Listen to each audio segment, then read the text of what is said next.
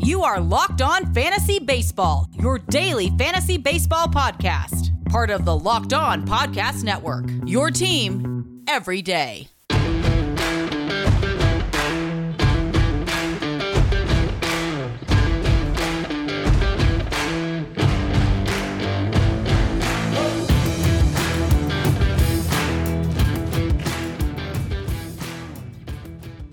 Hello, fantasy friends. I'm Scott Cullen, host of Locked On Fantasy Baseball on the Locked On Podcast Network.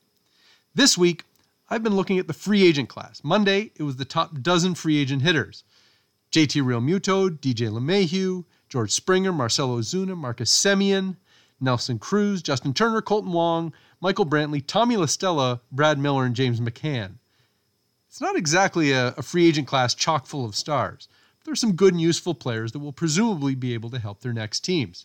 Today, I'll continue to look at hitters, but now that we're moving outside the top dozen, we're kind of getting into the weeds a bit. I mean, these are guys who might not be as valuable offensively as Tommy La Stella and Brad Miller.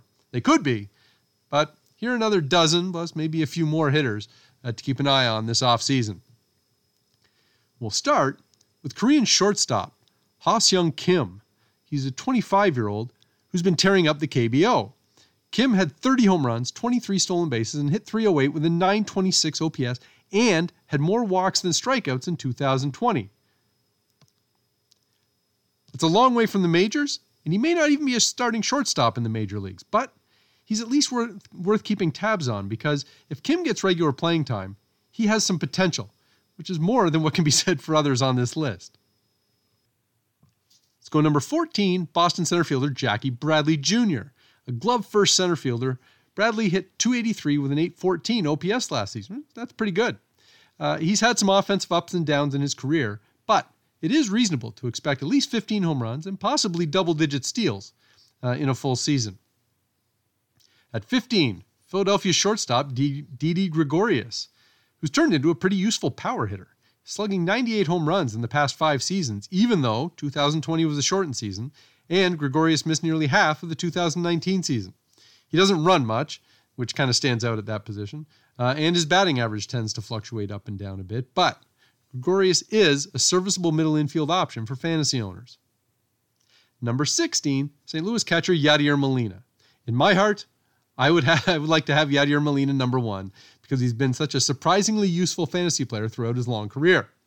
He's known much more for his defense, but that great defense is also what kept him in the lineup so much more than most catchers. Trouble is, now he's 38 and had a .662 OPS last season, and maybe the Cardinals are ready to walk away.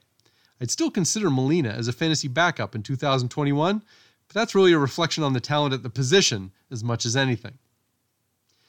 Hitter number 17, San Diego left fielder second baseman Jurickson Profar. There was a time when Profar was the top prospect in baseball.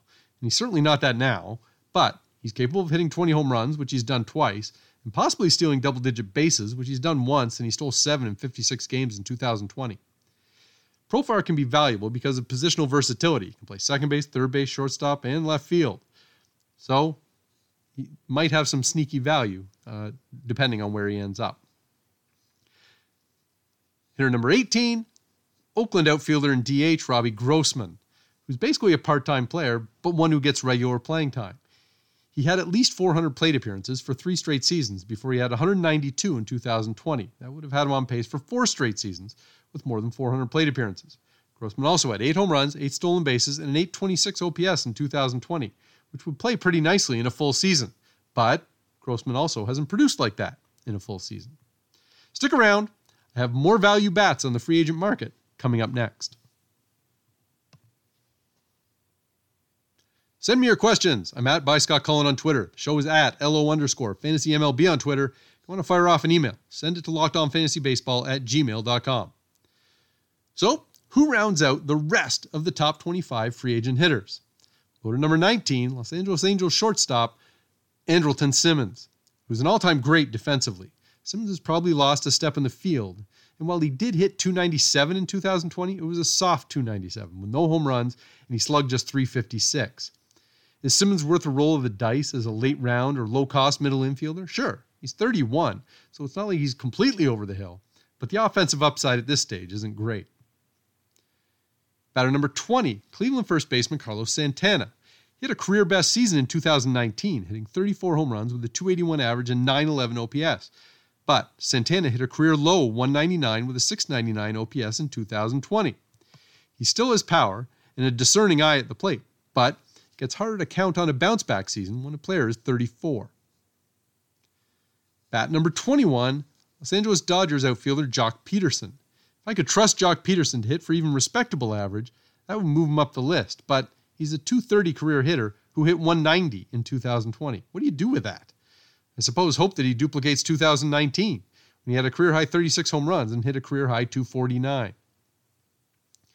Free agent bat number 22, New York Yankees left fielder Brett Gardner.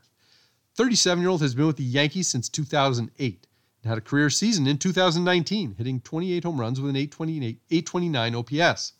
2020, though, Gardner hit .223 with a .747 OPS. It might be time for the Yankees to look a little bit younger. And if they do, well, then it's going to be up to another team to provide Gardner an opportunity to play. Free agent bat number 23, Detroit second baseman Jonathan Schoop.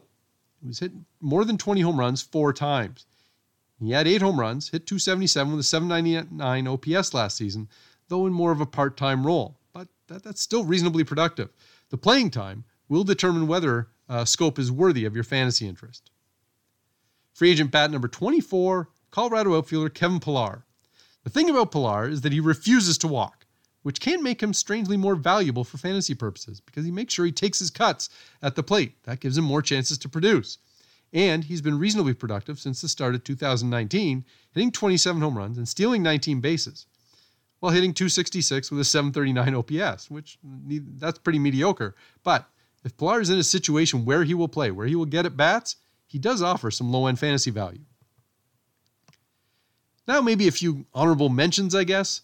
Consider Dodgers utility man Kike Hernandez. He can play multiple positions, has a little power, maybe has more appeal during the season when in a short spurt he might be needed to play more regularly.